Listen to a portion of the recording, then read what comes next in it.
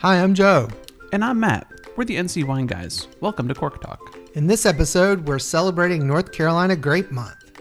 We interviewed Dr. Sarah Spade and Dr. Mark Hoffman of North Carolina State University. Go Pack!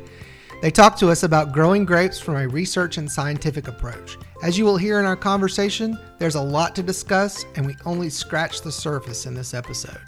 The wine mouths are also back in this episode. This time they tell us about the complex flavor components of wine. This episode also marks another milestone for us. We received a sponsorship grant from the North Carolina Wine and Grape Council to help fund future episodes of Cork Talk. You can learn more about the council by going to their website, ncwine.org. So sit back, pour a glass, and listen.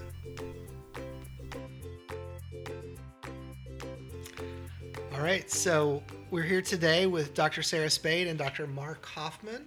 Sarah, Mark, welcome to Cork Talk. Thank you. Well, thanks. Excellent. So why don't you tell us a little bit about yourselves and introduce yourselves? And Sarah, let's start with you. Okay, I'm now retired from NC State. I was the Extension Viticulture Specialist at State for 10 years. And prior to that, I was at Washington State in a similar position, but on the wine side for 26, working with a lot of grapes. But I'm a North Carolina native from Pender County, which is not where you think of maybe for a wine specialist. But we had muscadine grapes, 3 acres back in the 60s, 70s. Just kind of got hooked on grapes from there. so I am the Sarah's predecessor here, at least in 50% of my function at NC State. And my official title is Small Fruits Extension Specialist. And I work with the grape and wine industry in North Carolina now for 3 years. I'm originally from Germany, which explains my accent. And I live in the United States now for about 8 years. I was in Florida and California before that. And I did my PhD in Germany at the University of Geisenheim and the University of Mainz in grapes. And now I work here for the last, pretty much 3 years. 3 years and 25 days in North Carolina. Yep. It's hard to believe it's been that long already, Mark. I mean, I remember when you first came here to the state, and I'm like, oh, okay, well, that's very cool. And it's been 3 years. Yeah, no, it's been 3 years. Yeah. Wow, very cool. 4 months of which I'm sitting at home. So Mark, Sarah, can one of you talk a little bit more about what the extension service is as part of NC State and how that helps farmers and such throughout the state?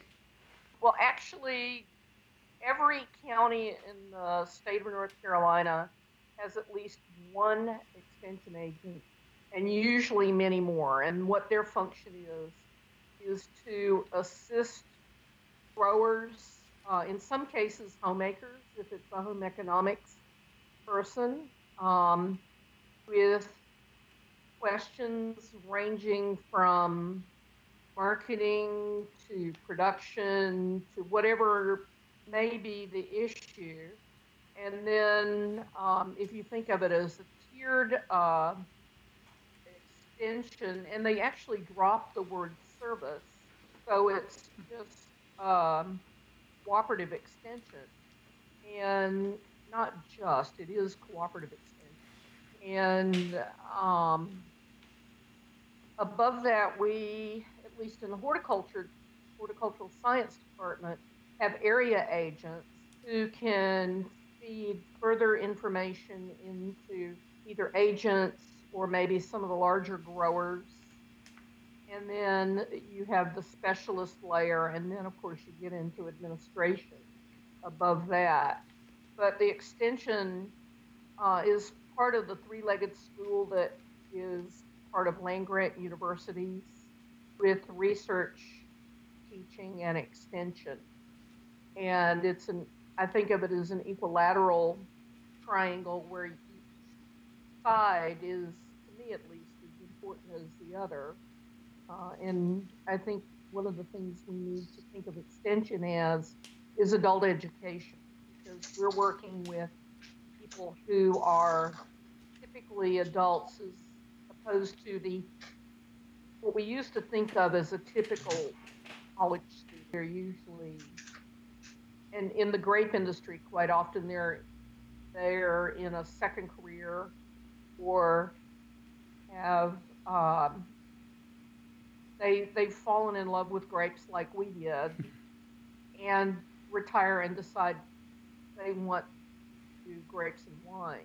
But basically, it's a network before there was the internet of connecting with publications, presentations, and answering a lot of phone calls these days or emails. Now, Mark, you want to? So as Sarah said, there are several layers to the extension system here in North Carolina. On the level of the counties, as Sarah said, we have extension agents, which are basically the people who are right at the, if you will, so at the front lines, who are basically have the boots on the ground most of the time. On a county and sometimes the several county level, most of the agents, well, all horticulture agents are serving all horticulture crops in their counties. But some agents are specialized more on grapes, some agents are specialized more on other crops. So we, for example, in Yadkin County and Wilkes County, we have two agents which are very interested in two new agents which are interested in grapes. Henderson County, we have an agent who's very interested in grapes. So, you know, and as a specialist, which would be the higher level, so between the area-wide agents and the horticulture agents, county agents, we have several functions. One of the function is to assess the needs of the industry and translate that into extension products.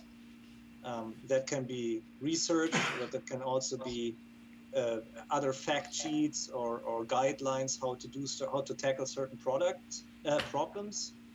The second layer is to develop capacity by working with those agents together who are interested in grapes and teaching them basically one-on-one to have them being able to interact with the growers better and basically help them with their problems. And then, of course, we also connect directly with growers with about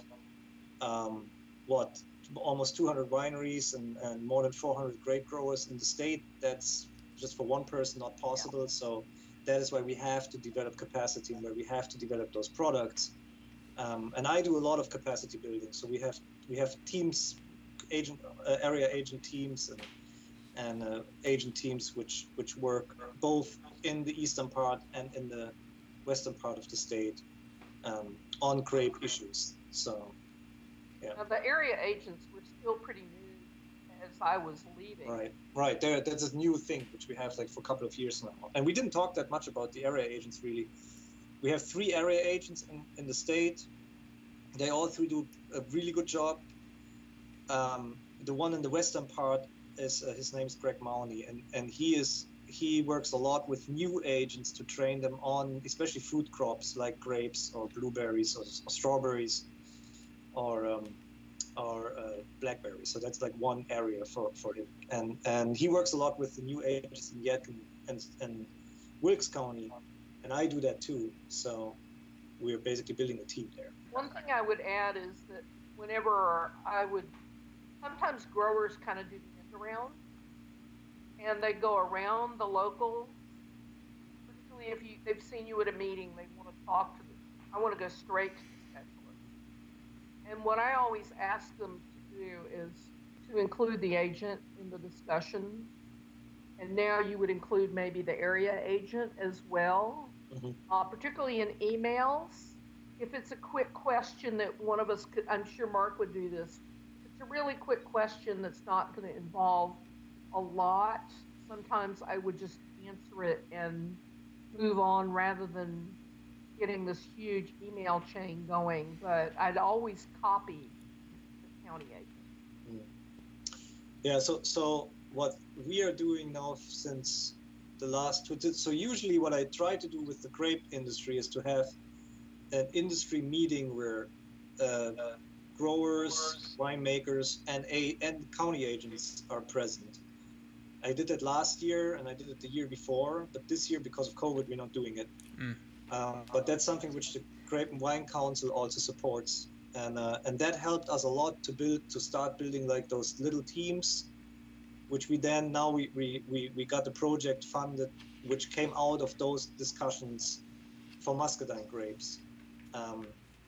That we, again, with COVID we're going to do it next year because this year we can't do it, but so there is like some progress on this in this area in North Carolina. That's really good to hear, because as you were talking through that, I think whatever you can do to expand the network for more people to get out there and help. I mean, Mark, you mentioned it, over nearly 200 wineries and over 400 grape growers. It's just really impossible for a small number of people to actually go out there and make sure they're spending time that they need to. So this network seems like it's a really great opportunity to build more capacity.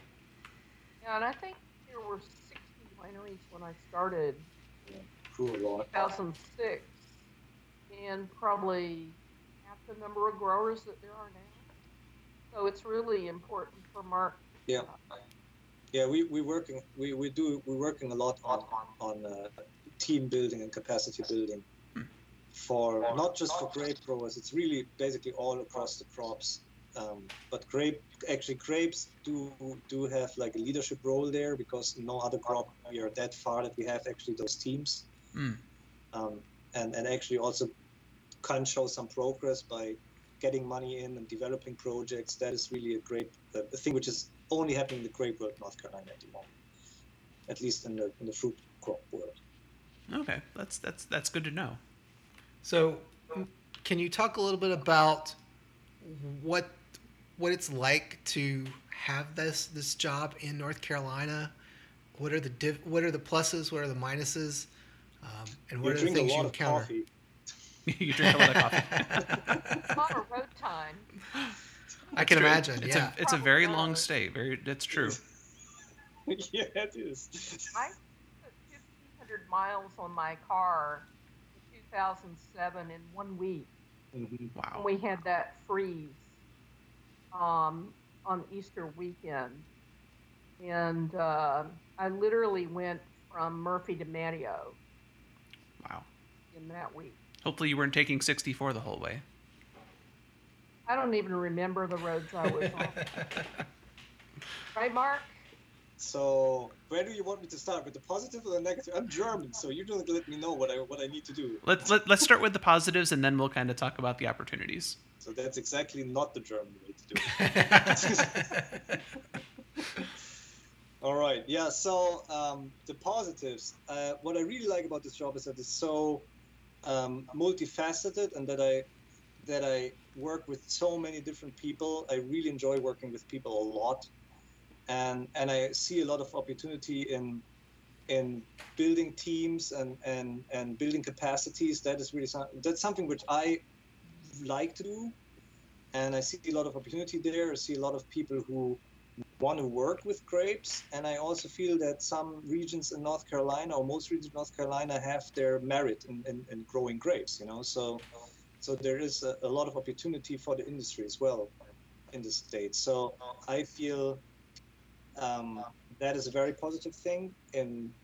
As a professor, as a research professor, so not in my extension role, but as a researcher, I work a lot also in our department, collaborate a lot with NC State folks, and that has always been a positive experience so far. So that's also something, and working with students is something which I didn't even know that I enjoy before I came here, but I enjoyed it a lot. So I work a lot with my graduate students, and I'm getting now 2 graduate students in for next year. They both work in grapes, and so those are, I would say, the most positive things about this job. And I really like the mix of being able to conduct research and go with my research into a direction which I like and which the industry needs, and also being out in the field and keep in touch with the industry to understand what their needs are, and what the problems are. I certainly cannot solve every problem, and if I go to a vineyard, I certainly cannot always help. That's just impossible for anyone to do. But as long as I know that I can do something and I know who to connect the grower with or who to ask and how I can translate that into like a research project, which then produces, data which we can use and as to inform the growers. As long as I can do that, that's very thankfully I have that job. That's a really positive experience for me. That's a really good way of thinking about it. So I know you had mentioned research a couple times. What are some of the areas of research that you're interested in when it comes to either small fruits or grapes? So we're looking at we're looking at pathogens and diseases a lot. So we have a research grant funded which looks at management of fungal pathogens in wood and grapes. I work with Hannah Burrock on Pierce's disease, and we're trying to get some funding for that in next year as well. And we're also looking on a long-term scale, how can we reduce costs in vineyard by changing growing systems, for example, or by looking how can we reduce those first 2 years of establishment so that growers do have like less investment. So that's another long-term aim of my research program. It sounds like a really cool goal because that would really open up the door to more people getting into it because growing grapes is a very capital-intensive process. It is. Yeah. So one of my students who comes in next year is going to work on something like that. Oh, that's exciting to hear. So what are some of the cons then? I thought you were going to ask first Sarah about the pros before we go into the cons. No, we want to hear you. We'll let Sarah talk in a second, but you're on a roll. You're on the hot seat now. So the cons is that sometimes or often I can handle it better right now, but in the first 2 years I felt I was pulled in a lot of different directions at the same time. Not just from the growers, because I serve several crops, not just the grapes, not just grape growers, but also from the expectations on the university level. And that I can handle that better now, but it's still, for example, today, I just give you an example today. So I have 3 students at the moment. Well, give me a second. How many students do I have? 1, 2, 3, 4. 3 students and 1 just graduated. So I had 4, and all of them are making posters and presentations for a meeting which is coming up, and the deadline is tomorrow. So I have to look through all the posters and all the presentations at the same time. It is COVID, and we had to make a video for the new students coming in. So that's what I did before I got here. And then I have, I answered, I think, 2 emails from growers at the same time. I had a phone call with another grower for about an hour, and I still have to make my own talk. And that is the Saturday. So it sounds like you need to clone yourself. So yeah, so I think that's the downside of this. Is it's a very exciting job, and it has a lot of opportunity, and also, but I'm also stretched out very thin in what I do sometimes. Sure. So and for me, the way I am is that I'm trying to help everybody, which is always a problem because I'm stretching myself out too thin sometimes as well. So I try to put that more into like a direction right now, and I'm learning that lesson. That lesson I'm learning at the moment, But yeah, so that's definitely a negative thing. That I think the expectations on this job, the administration has a certain expectation on me. The department has a certain expectation on me. My students have expectations on me, and the growers have expectations on me, and then they not all overlap necessarily. Right. So and so that's a problem. And then the second con, I would say, is literally the amount of driving I have to do. That is just insane. I mean, I the first 2 years I had 50,000 miles. Wow. On my cars easily. And now in the 3rd year, because of COVID, I have only 25 so far. So, and I don't think it's going to be much more because I'm not driving that much anymore. But, that is just, so that's basically, there's a lot of time where I'm sitting in the car, during that time I can't pursue any research. I can't mentor any students. I don't help a grower too because I'm in the car, Right. So I don't have, that is something which I think we need.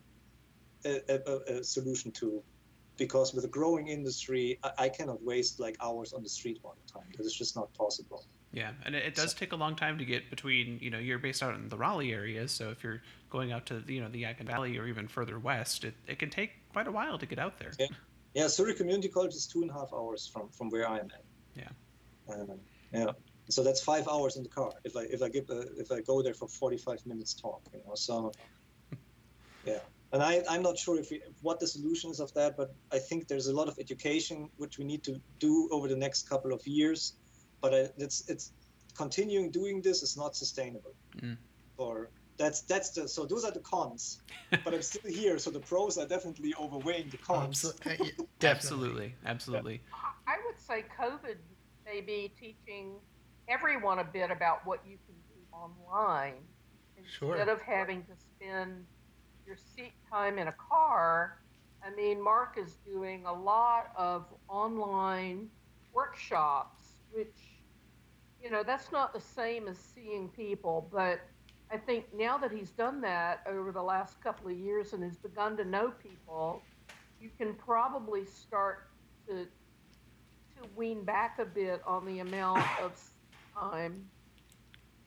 So I'm not saying I don't. So seeing growers and keeping in touch with growers is extremely important. Yeah.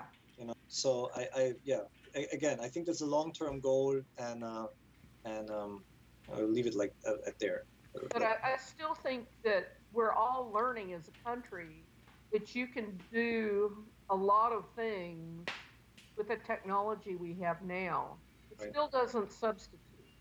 Oh yeah, there's something about going out there to the vineyard probably and looking at something and seeing with your eyes. That your cameras can only do so much if you're on a video call. So I think we're gonna get there. I think, but it's gonna take some time. But we'll have to adjust for sure. Well, for me, the pros for the job I had was that when I first came, I only had what we call bunch grapes. I didn't have muscadines as my assignment. And so really all of my work was focused pretty much, not completely, west of Raleigh, which is, again, as Mark said, a con. Because I think Mebane is the closest, well, not quite the closest bunch grape vineyard, but of any large size. But I think the pros are the people. I came at a different career stage than Mark, and so I kind of spent 26 years picking my battles and came as a full rank professor. I was not going to go through tenure and promotion again after having had it at WSU. And so my focus was a little bit different because one of the things I faced when I first got back to North Carolina was that every time I went anywhere, all I would hear first was, oh, well, NC State told us that we couldn't grow grapes in North Carolina. And so I spent 10 years prepping it so that Mark could come in and not have to fight that battle. And what I did, I adapted the philosophy was to say, I'm never going to say you can't grow grapes in North Carolina. I can say it is very difficult to grow grapes in North Carolina and that you have to be on your game all of the time.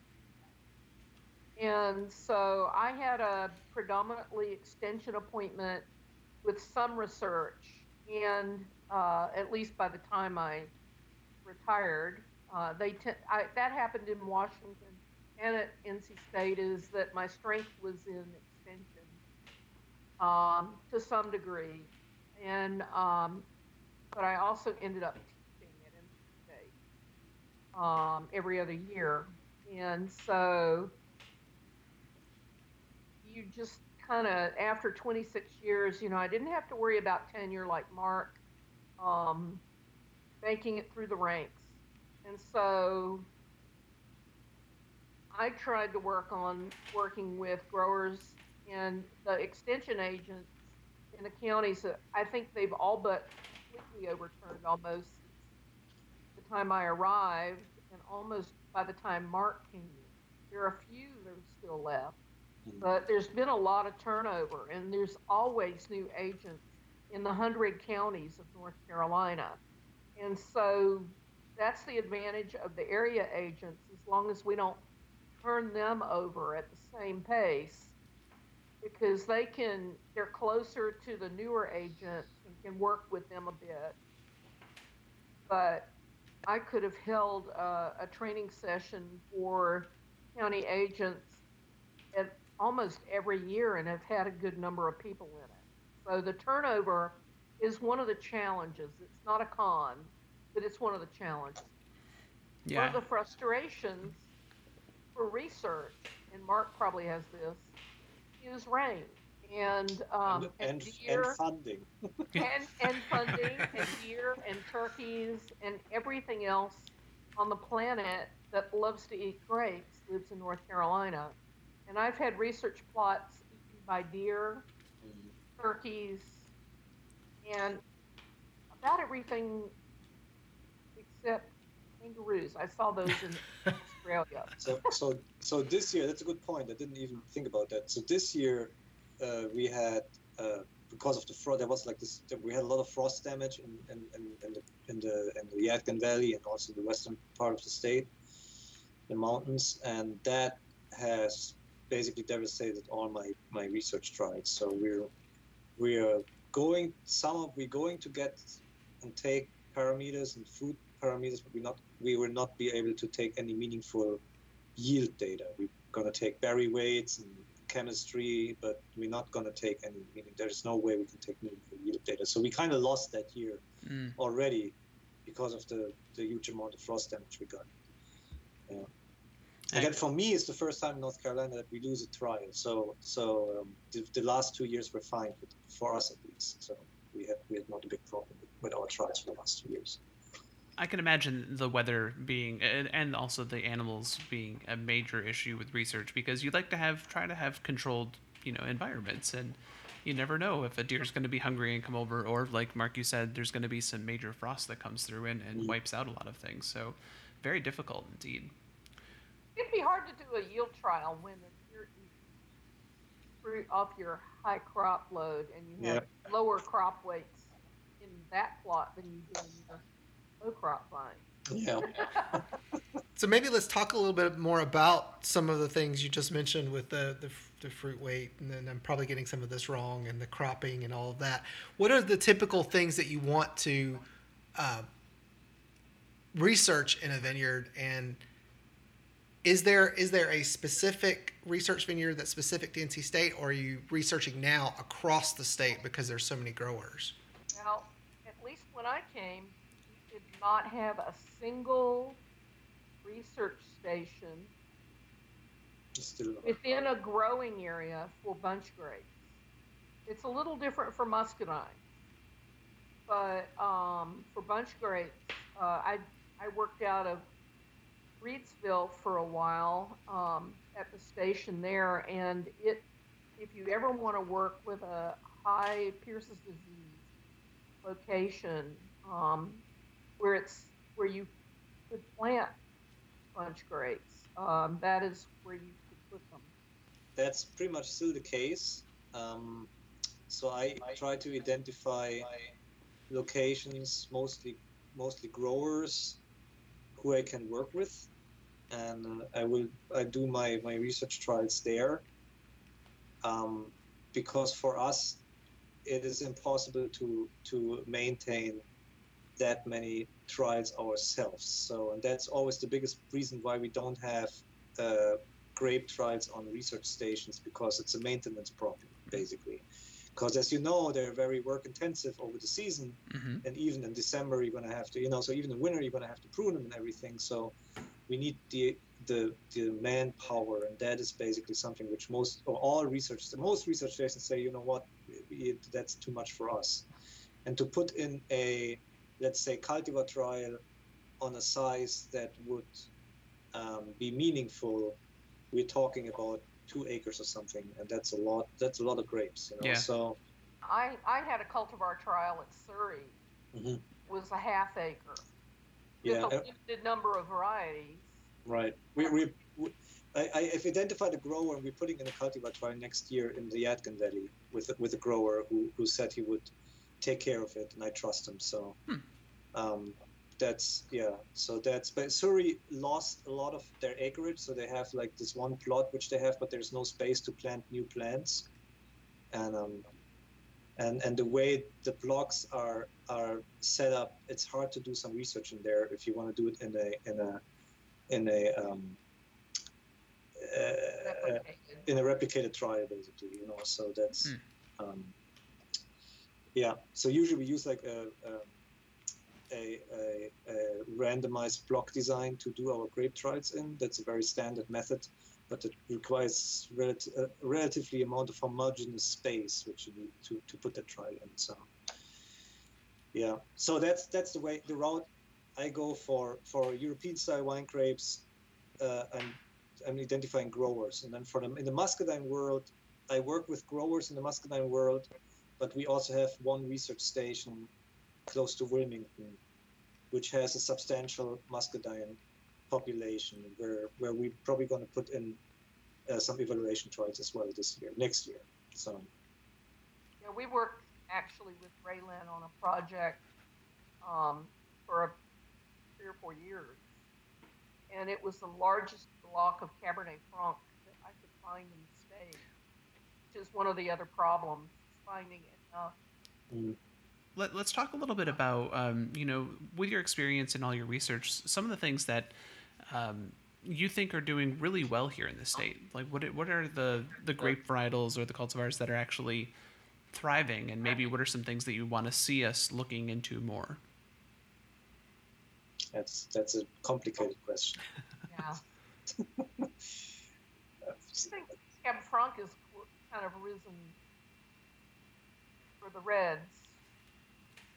I know some that I probably would not recommend for yield. Syrah and Viognier come to mind because of yield at the moment. Maybe Mark can, with my fancy research, taking care of that. My fancy research, maybe. I like Chambourcin and the way it performs here in North Carolina.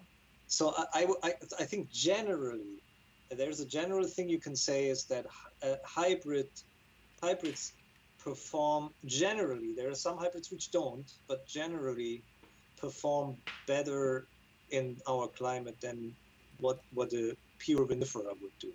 Generally, I would say that. They're more economically feasible. Yeah. It depends with vinifera. If you go into like cultivars such as Cab Sauv or Riesling even, or Chardonnay, we have substantial planting of Chardonnay and Cab Sauv in the state. I would say that gets more to like an education effort, because if you have a good vineyard manager who knows where to plant those, which spot to plant and how to take care of those grapes, you can grow that here. But it is extremely difficult the more you get into like tight clusters and thin skins and an early bud breaking. That really makes it extremely difficult to grow in North Carolina.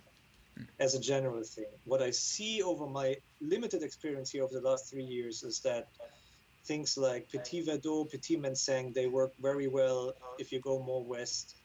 Then Chambourcin and other hybrids work very well here, and then Cab Franc is probably the one vinifera grape which I would think that is doable in North Carolina. But everything, again, no matter what you grow, European style wine grape, some are more forgiving, and some you have to stay on top of things, and then it really comes down to the vineyard manager, a lot to the vineyard manager. The thing I used to tell the growers was that Pinot Noir was pronounced Pinot Noir. I adapted that, actually. Yeah. Did you change it or adopt it? I adopted. I didn't change it. I think it was good. Yeah, that one, there's no, maybe somebody's trying it, but we have never recommend it. No, I wouldn't, but we do have a few growers who grow it successfully. But again, that's game. It's a game, right? If you want to, really depends where you at in your knowledge and what's your background is and what's your location, and a good vineyard manager would know based on the location what they can grow there. So that's basically that's really so in North Carolina. It's a very management intensive crop, which means the vineyard manager is really the key to like a good vineyard. Yeah, I used to use a chili pepper scale as far as level of knowledge need to grow a specific variety, and Pinot Noir was way beyond the 5 chili peppers. It was off. It was a ghost pepper. That's fun. So are there certain varieties that are out there, maybe in some experimental plots, that you think would be interesting to try a little bit more on a wide scale basis here in the state? Yes, so UC Davis released 5 Pierce's disease resistant cultivars, and that's the whole reason why we do want to put in the cultivar trial next year, and we are going to test all 5 of those. I have to say, the 2 white ones, they're both early bud breaking, so I'm not sure if they're suitable here in North Carolina. And then there's one early bud breaking red cultivar as well. But there's one red cultivar. It's called Elantra Noir, I believe, and that, to me, after what I've seen and what I've heard, has the biggest. The largest opportunity here in North Carolina, because it has loose clusters and it's like mid-season. It doesn't break like early, and I think it has a good. I think that's probably the one which we would look into the most for North Carolina. But yeah, that's the whole reason we do the cultivar trial, to look at Pierce's disease resistant cultivars here. So I think the other side of cultivars or varieties is educating the public and markets. Because probably the main reason we grow something like Chardonnay is that it's familiar to the public and to the people that want to make wine. And the same would be true with anyone who wants to grow Pinot Noir rather than Chambourcin. There are some tricks, granted, Chambourcin as well, to get around veggie or vegetal character in the wine, but I mean, really, it's perception and what the demand by the consumer is, and in the instance of the grape grower, the consumer is the winery. Yeah. Mm-hmm. No, yeah, it's all that. I agree with that. But I think the disease pressure here is so high that there is a lot of pressure from the growing aspect. Yeah. It really comes really down to your market model. If you want to be 75% or more North Carolina, and there are a few wineries in North Carolina which are 100% North Carolina, they only take North Carolina grapes. But if you want to be 75% or more, you're going to have to start thinking about using the grapes which also can grow here, So that's basically where all the pressure is coming from. If your market model doesn't look like that, if you say, I take 50%, but then take 50% out of state juice, that which also has merit, but then you wouldn't have to worry that much about what can grow here, or what can't, So that really depends on Europe and the market model of the actual operation. But for those who want to be, high percentage North Carolina grown, there is a big push towards other cultivars because of Pierce's disease. And and on the other side, if you look at muscadine, that is a market. Yep. I mean, we can grow muscadine, but outside of the Southeast, in some migration areas of people that have moved from the South to other parts of the country who are familiar with it, the nose goes up instantaneously because they may think you say muscat. but that's also a little. I have the But impression it's that also an opportunity. yes. So I have the impression that also changes a little bit in the industry. There are a lot of wineries which, think about doing both, or they do both.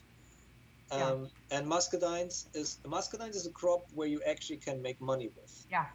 So, and that's a big driver for the industry. And the fresh market muscadine industry is exporting grapes now all over the East Coast and also in other countries. So the grape itself gets more known by customers as well.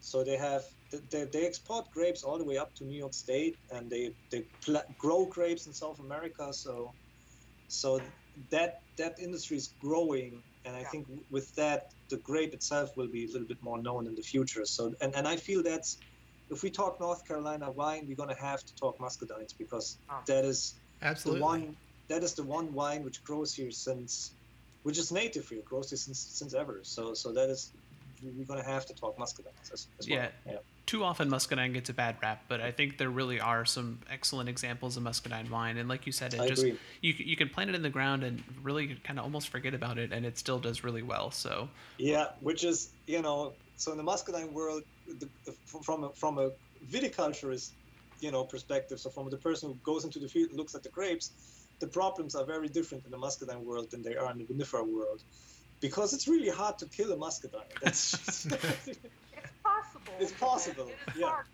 It is harder. I think one of the big issues is the lack of uniformity within the canopy of ripening the fruit. I agree. At any one time. Yeah, and the lack of knowledge on how to manage.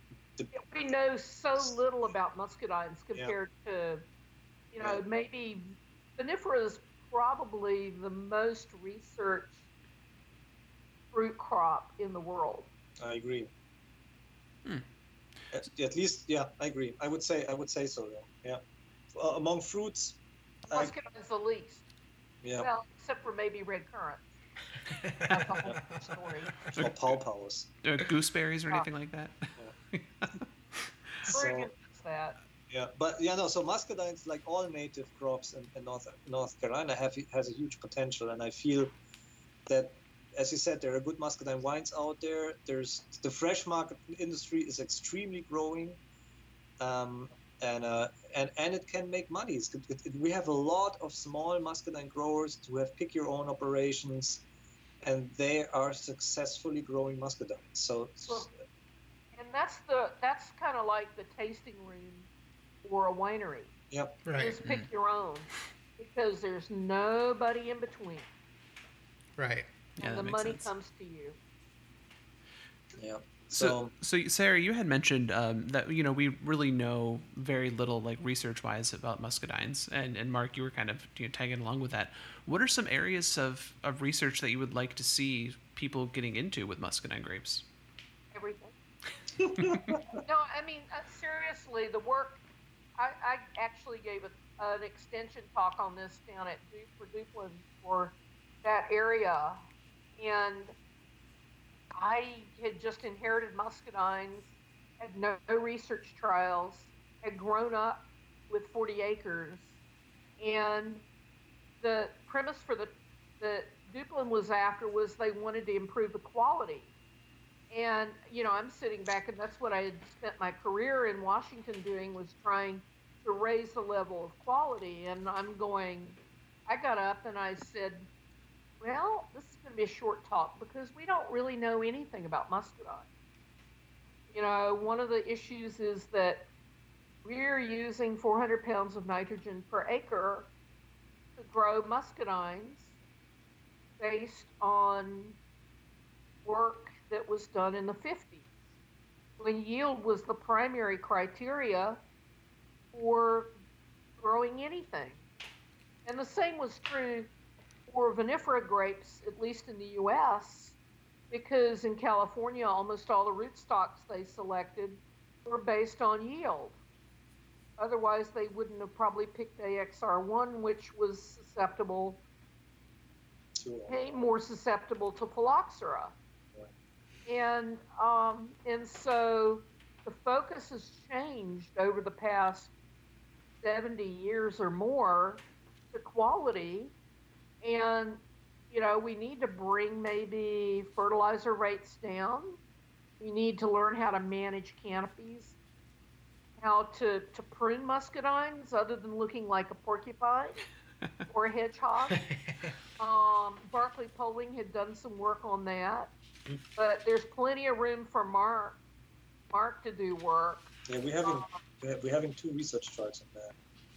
Yeah. Even fruiting habit. Why do they keep blooming all summer? For a more basic study. Right. But there's plenty of questions. There are plenty of questions. I just can concur with that. There are questions about pollination as well, which are unanswered in muscadines, and then there's a big problem is really, especially with, so we have there, I believe, 1, 2, 3, 4 big muscadine breeding programs, and they release a lot of new cultivars. We have a lot of seedless cultivars now, which are coming out. Some of them are already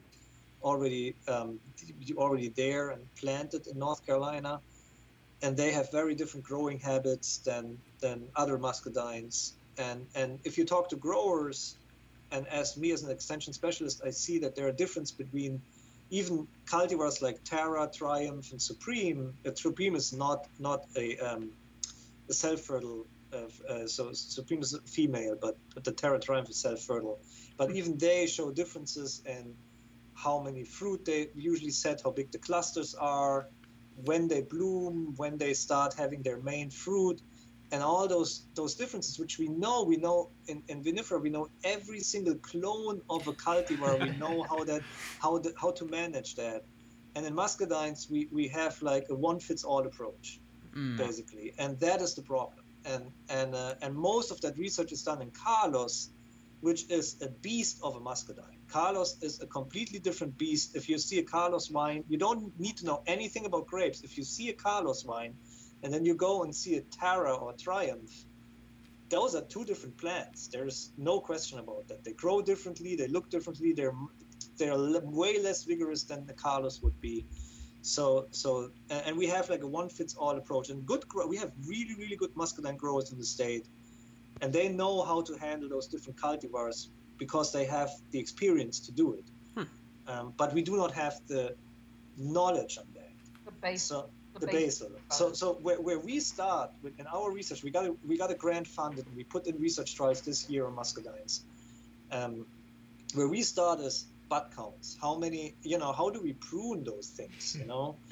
Seriously, that's the first question we're going to have to ask. And then with some of those new cultivars, there's one cultivar which is a ever-bearing grape, which I never saw in my life before, but it just continues blooming.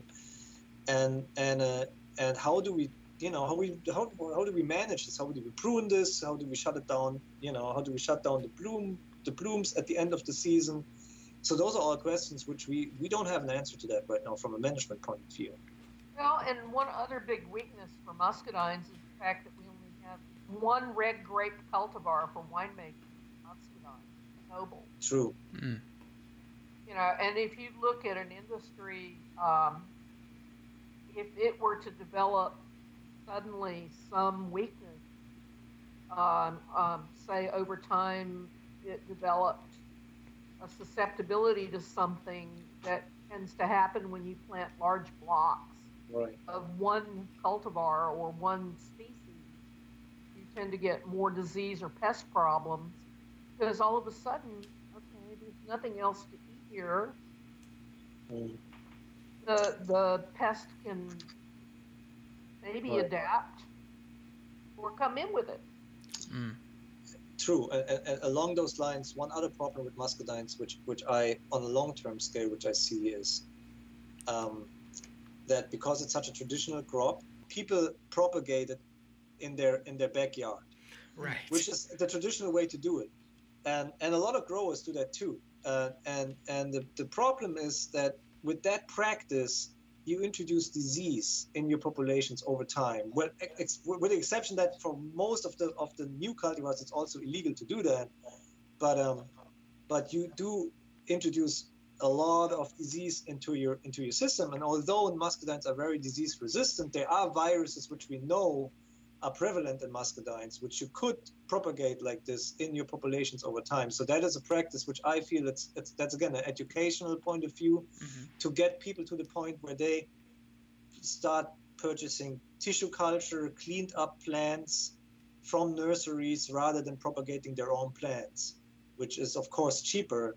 But that way, if it doesn't go through tissue culture and to virus cleanup every once in a while, you always will have the risk that you will transmit something through your propagation material. So that's and that's a long term for the industry. On a long term scale, that is something which needs to be dealt with at some point. Well, and the same is true for watering vinifera plants, nursery. A lot of growers, at least when I first got here, would call in March and want to know where they can buy XYZ variety, put in the ground as soon as they came. And typically those are cultivars or varieties on whatever rootstock is left over. Or they may not be virus tested plants, because not all areas are as worried about some things as others. Interesting. So I know you had mentioned nurseries, and that kind of got me thinking, are there any nurseries that are really committed to propagating muscadine grapes? Or do we have any nurseries here in the state? Like, I know there are some like up in New York and out in California, obviously, but do we have any of that type of facility here in the state? So there are two nurseries I'm aware of. They are both in Georgia. They propagate and sell muscadines. Yeah, my dad used to propagate muscadine. But it's not very enjoyable because you do it in late June, early July with green cuttings. And we did it in a burlap covered propagation house with them instead on, try and stay as cool as possible. Yeah. Yikes. Yeah, that sounds like torture. Dead of the summer. I guess this is a good time for us to take a break. And when we come back, we'll talk about maybe just the basics of growing a grape.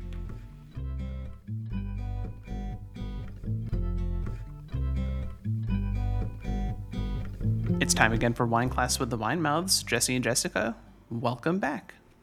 Good to be here. So what are we talking about today? Today we're going to be talking about flavors. It's always one of the most important pieces of wine, I think, right? Yeah, absolutely. So it's helpful to think about flavors in three categories, really. So your primary flavors, secondary, and tertiary. And these are where kind of the flavor happens in the process of winemaking, too. Yes. So it kind of chronologically goes in order of the wine as well. Yes. And I wanted to add, too, research shows that up to 80% of the flavors we taste actually come from what we smell. So in thinking about flavors, really think about really what you're smelling actually in the wine that you're drinking. So interesting. And you were saying that a lot of the way that the wine is made imparts or changes the way that the flavors kind of come through. Absolutely.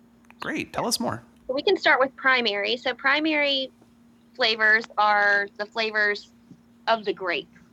So those are going to be more kind of like your fruit flavors, maybe some floral, maybe a little bit of spice, but it just kind of think of it as like, what's the grape going to smell or taste like? And of course, you can separate that into different kinds of fruit, your red, black, tree fruit, citrus. So you could further break that down into those categories.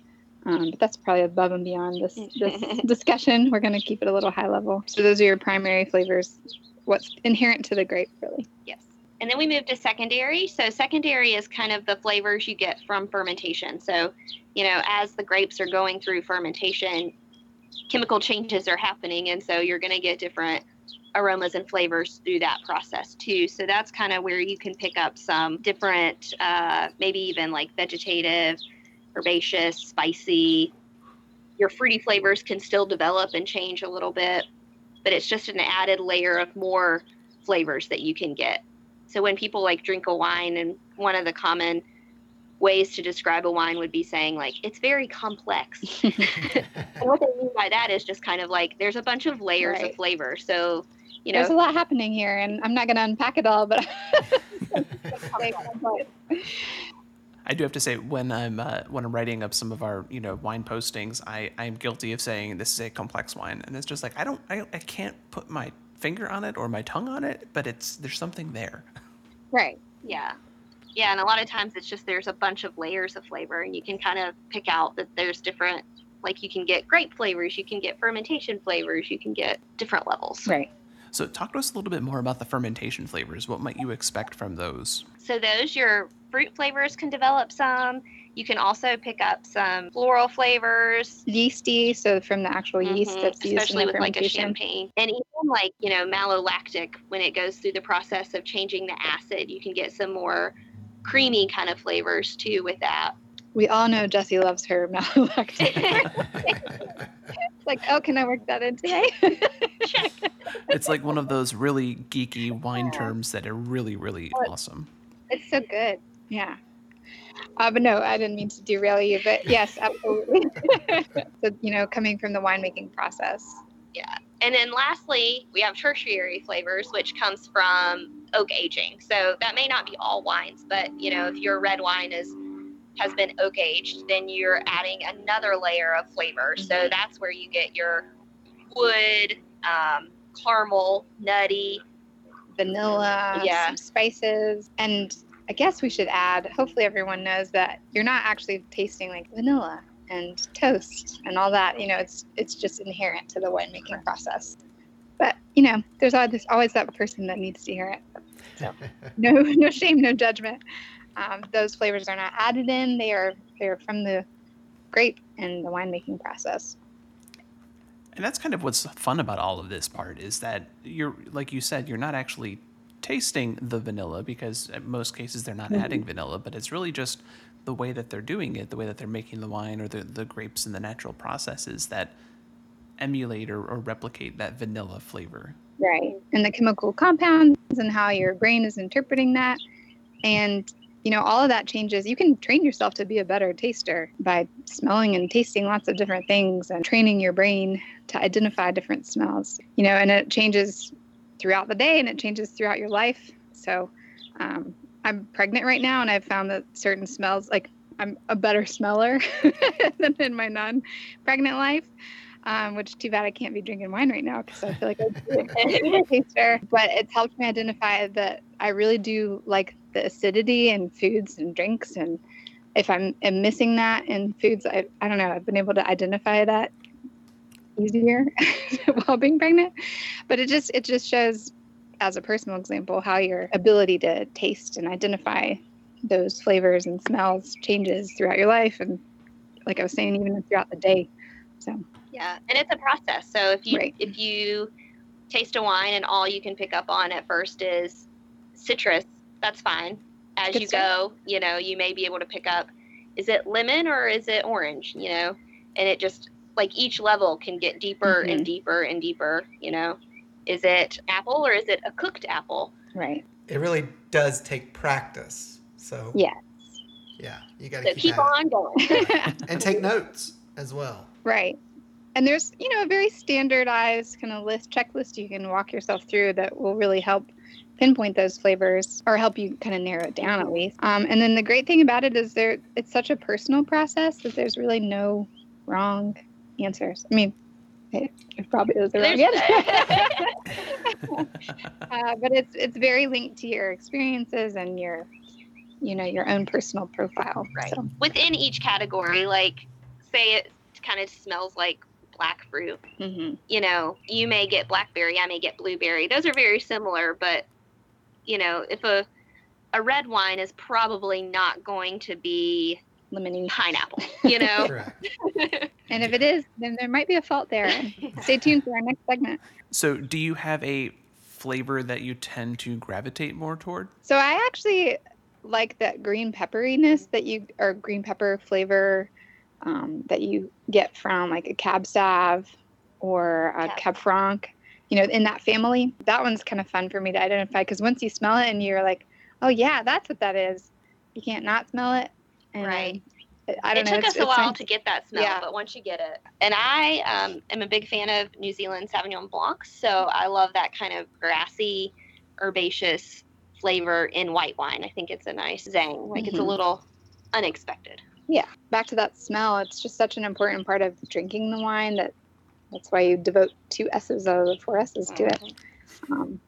Swirling and sniffing again. So it's just so important. That's why I get so angry at my husband when he drinks wine like he drinks beer. Right, you need to enjoy it and take your time. And we're not super tasters by any means. It's all a journey, and part of it is just tasting lots of wines and different things, and working through that process and trying to get better at identifying what you're tasting. And I think a big part of it is just thinking about it. Like, a lot of times I feel like we eat and drink and don't think about what we're doing. So with wine, it's important to actually try to think about what you're smelling and tasting. I like it when you first get a glass that's like fresh from the bottle, and then maybe you get a second glass later where it's had time to open up a little bit, and the flavors and the smells have changed, and that right. I think is pretty cool. And it becomes much more of an experience rather than a liquid for your body. Exactly. Well, I have a question for you guys. What's the weirdest flavor you've detected in a wine? Ooh. Huh.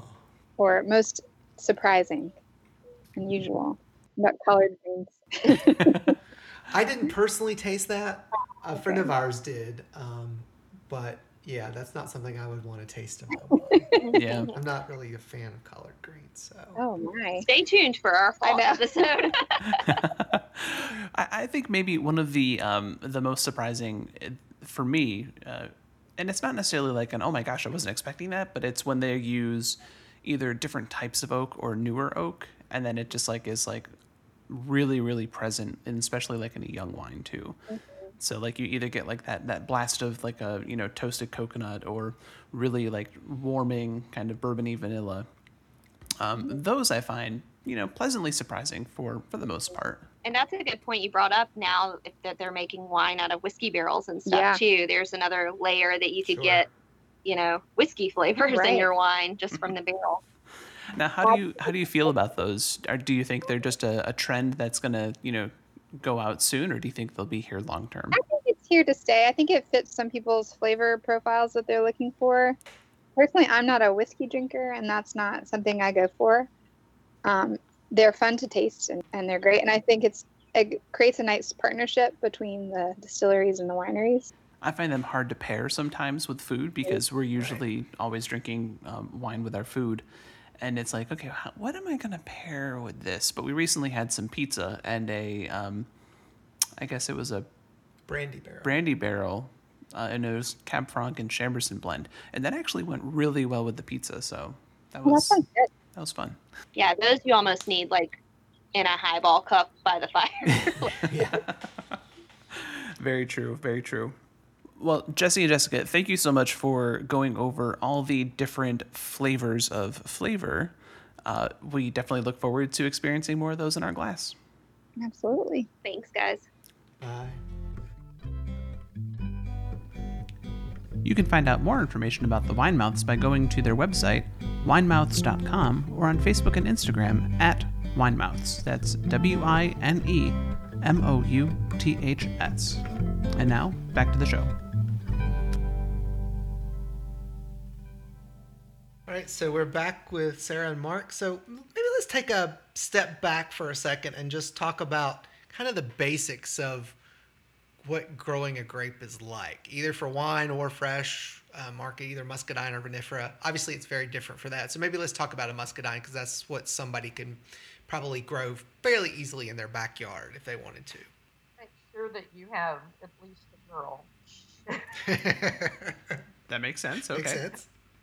I've had questions, why doesn't my grapevine, Mark probably gets them every now and then, why don't I have any grapes?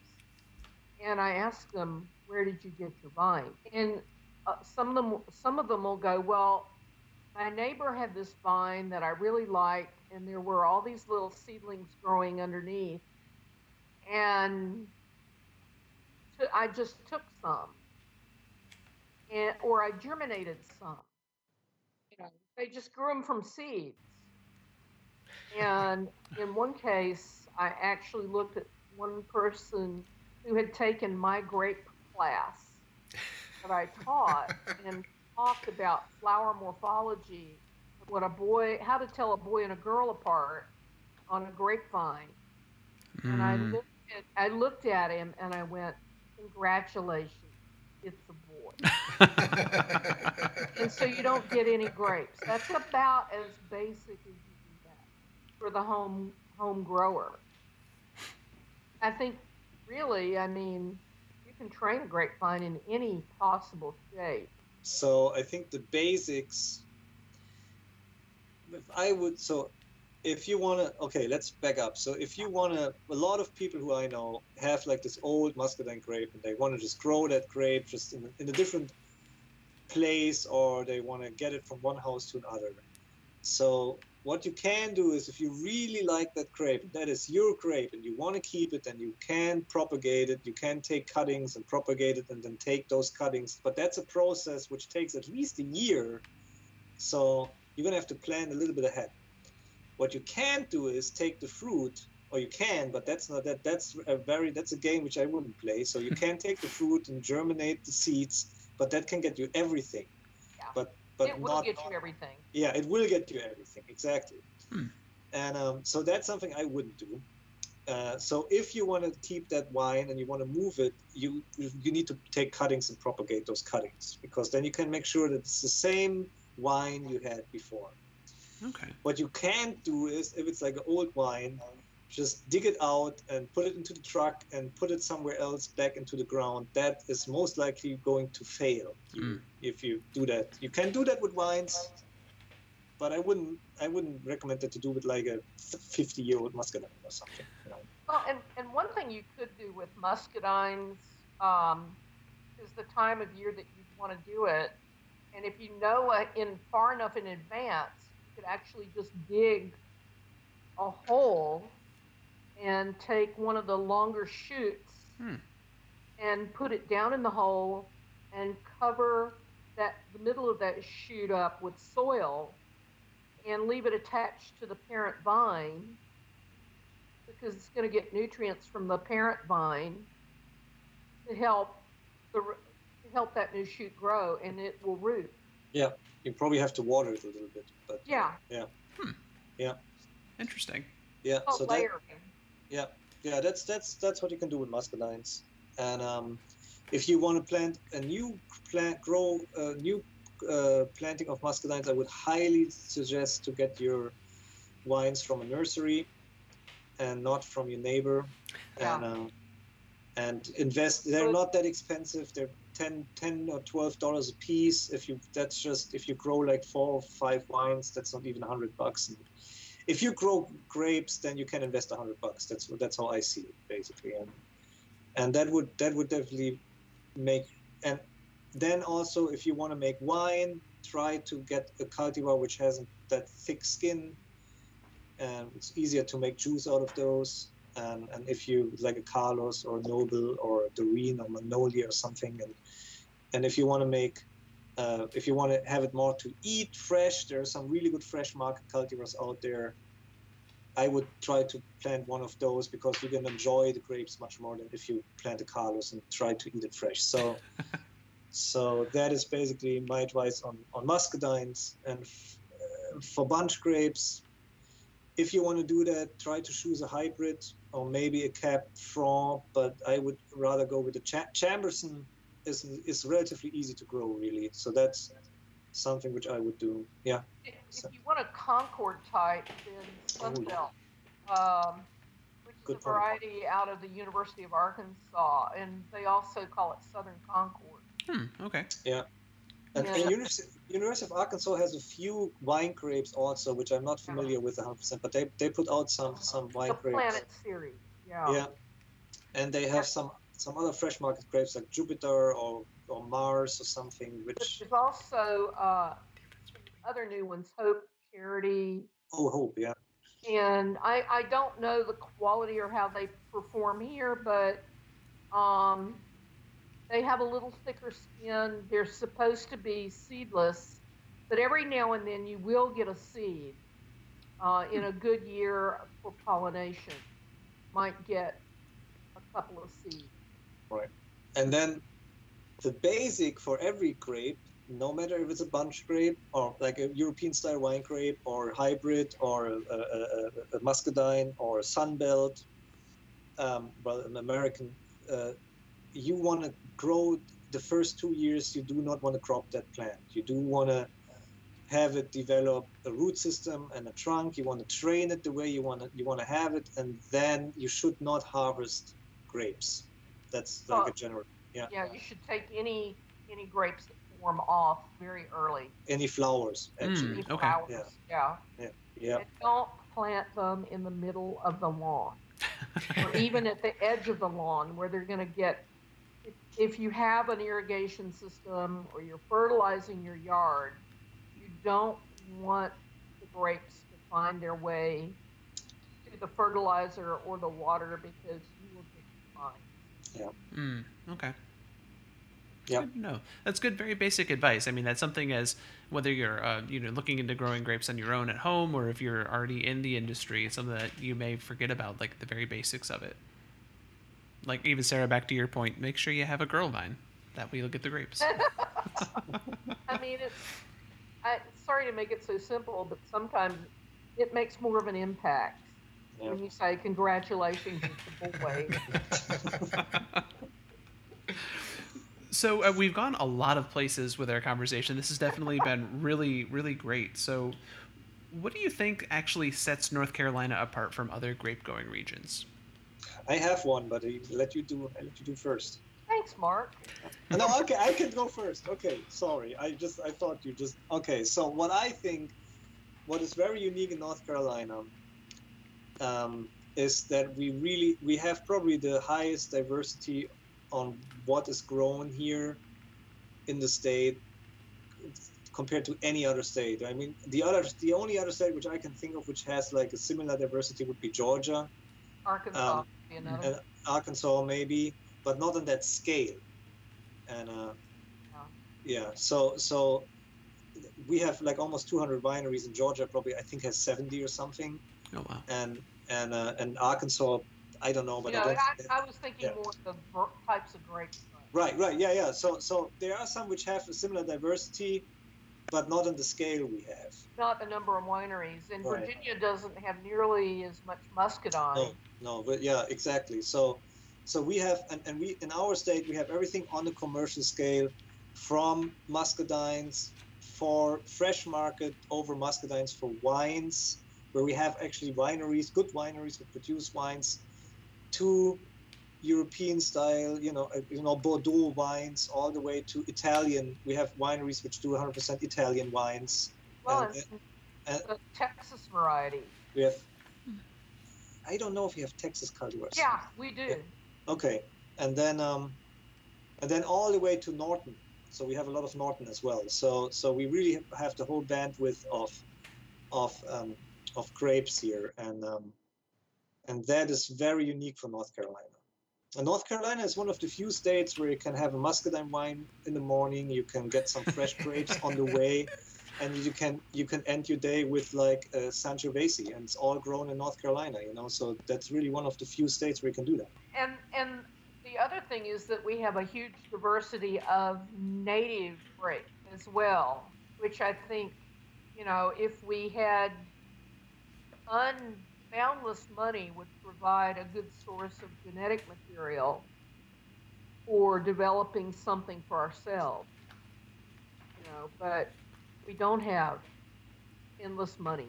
Yeah, but I think, honestly, I think that's an opportunity. Yeah. Because North Carolina has the biological potential to find, for example, resistance genes and genetic material which could be valuable to the whole industry. For example, we have muscadines are not affected by leaf roll viruses, for example, which is a huge problem in the rest of the world. Mm-hmm.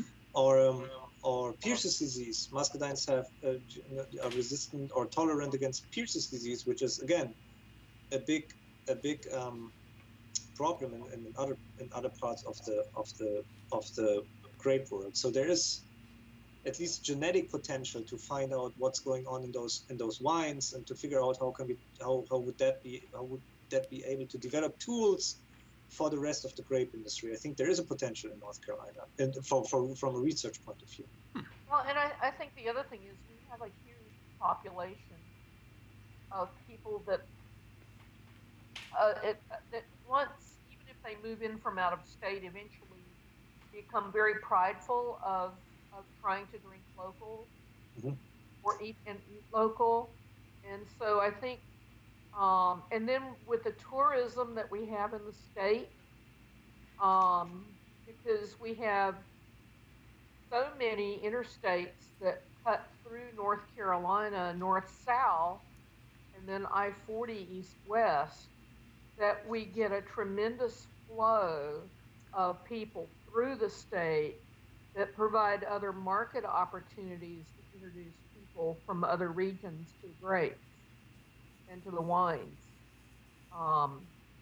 That's to have it, if you look at the map, to have all those interstates just running vertically through the state is a real advantage from the market side. Yep.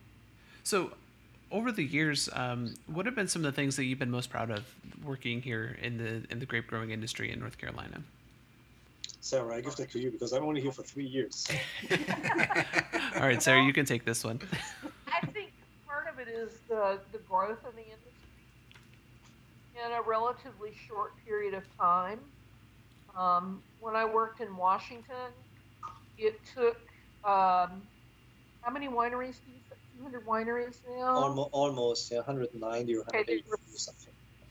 There were 60 here when I came in Washington in the same period. It took, I think we got to 60 in the same amount I did. Of course, now they're up around 1,000, but North Carolina, the growth in the industry, I think getting to know the people, like Mark said, was one of the things that I really enjoyed, and getting people to wait to start pruning, or at least doing the final pruning as late in the season as they possibly could.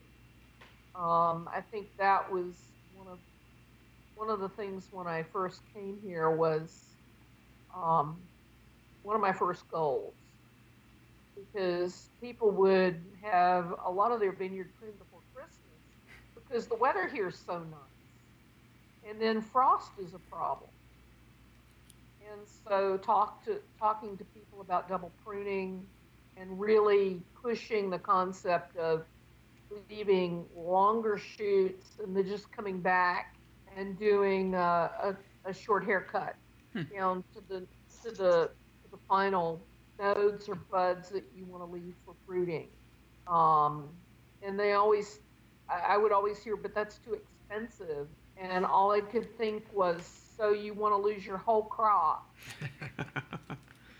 Most expensive. Right.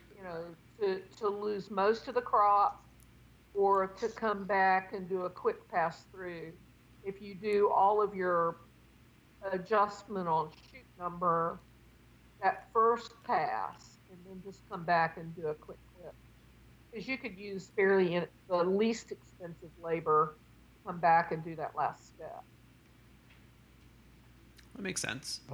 So, yeah, so I'm only here for 3 years. So, I think what I really appreciated was how welcoming everybody industry was towards me, and I think Sarah laid the groundwork for that a lot. So I was very thankful, because I was stepping into very big footsteps, and I'm still not sure if I can fill them out.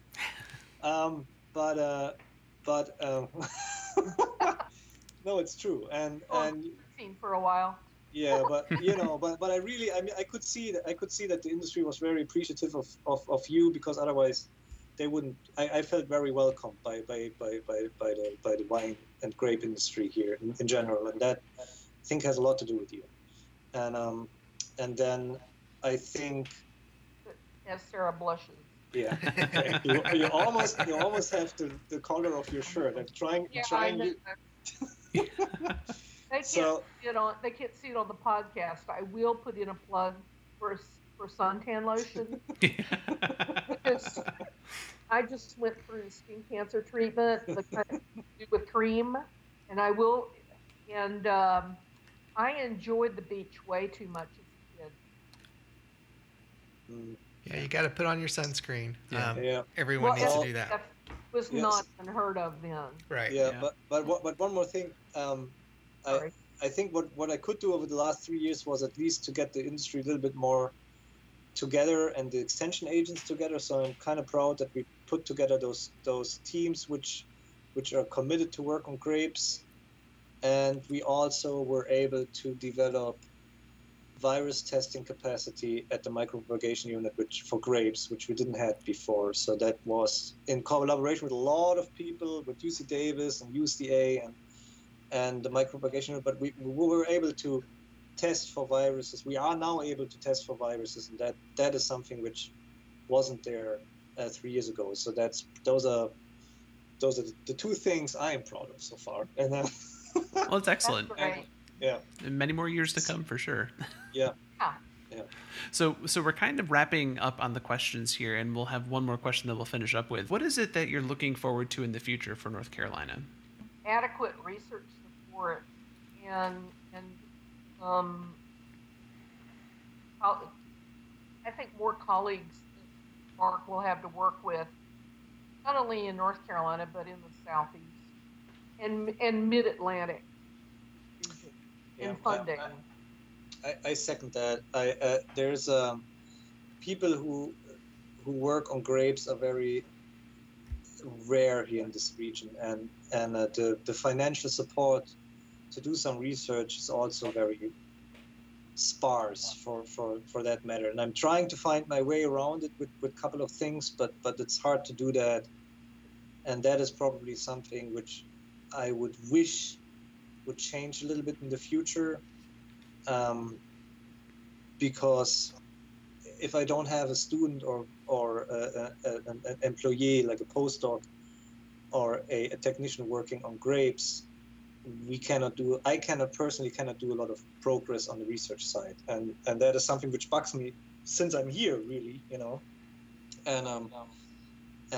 but I didn't find a good way around that so far, but that is something which I wish would be, that's a challenge, really. So what I'm looking forward to is what is really important for the industry in North Carolina is to become a little bit more unified and come a little bit more together, and I hope that I can play a role in that a little bit. So that's kind of what and I feel that it's going into this direction a little bit, and I know it's a long-term process, but I hope that we can continue moving to this direction, because I think that is the only way how we can make progress in North Carolina. So I would second that, because the duplication of effort, because there's only one Mark and one Hannah and Sarah, we have a Sarah now.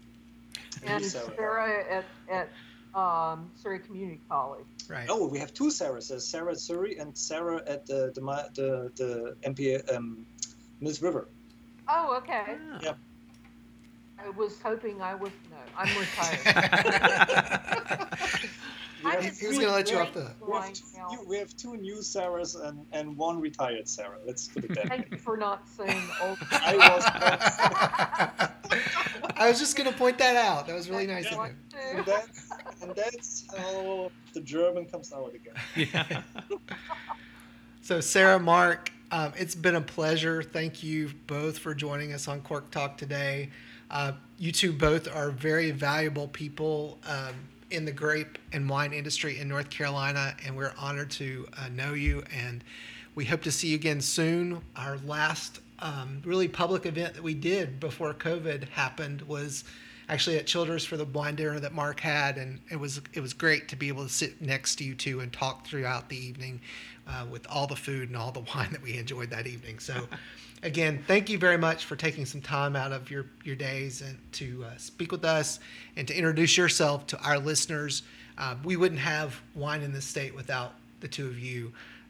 So much appreciation for being here, and we look forward to seeing you again soon once all of this breaks and having more conversations.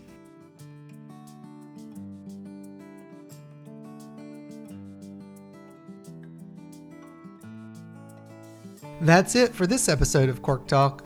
Thanks again to Sarah and Mark. There's so much going on in the world of grapes, so we'll have them back soon to talk about more.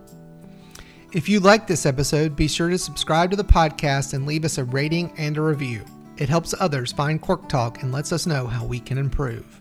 Did you know we have a Patreon page? You'll get patron-only content, early access to each show, and more when you sign up. You can find out more information at patreon.com/corktalk. And don't forget to follow us on social media. You can find us on Facebook, Instagram, and Twitter at NC Wine Guys. Until next time, and remember, a cork only talks when it's out of the bottle. Cheers! Cork Talk is a Free Run LLC production.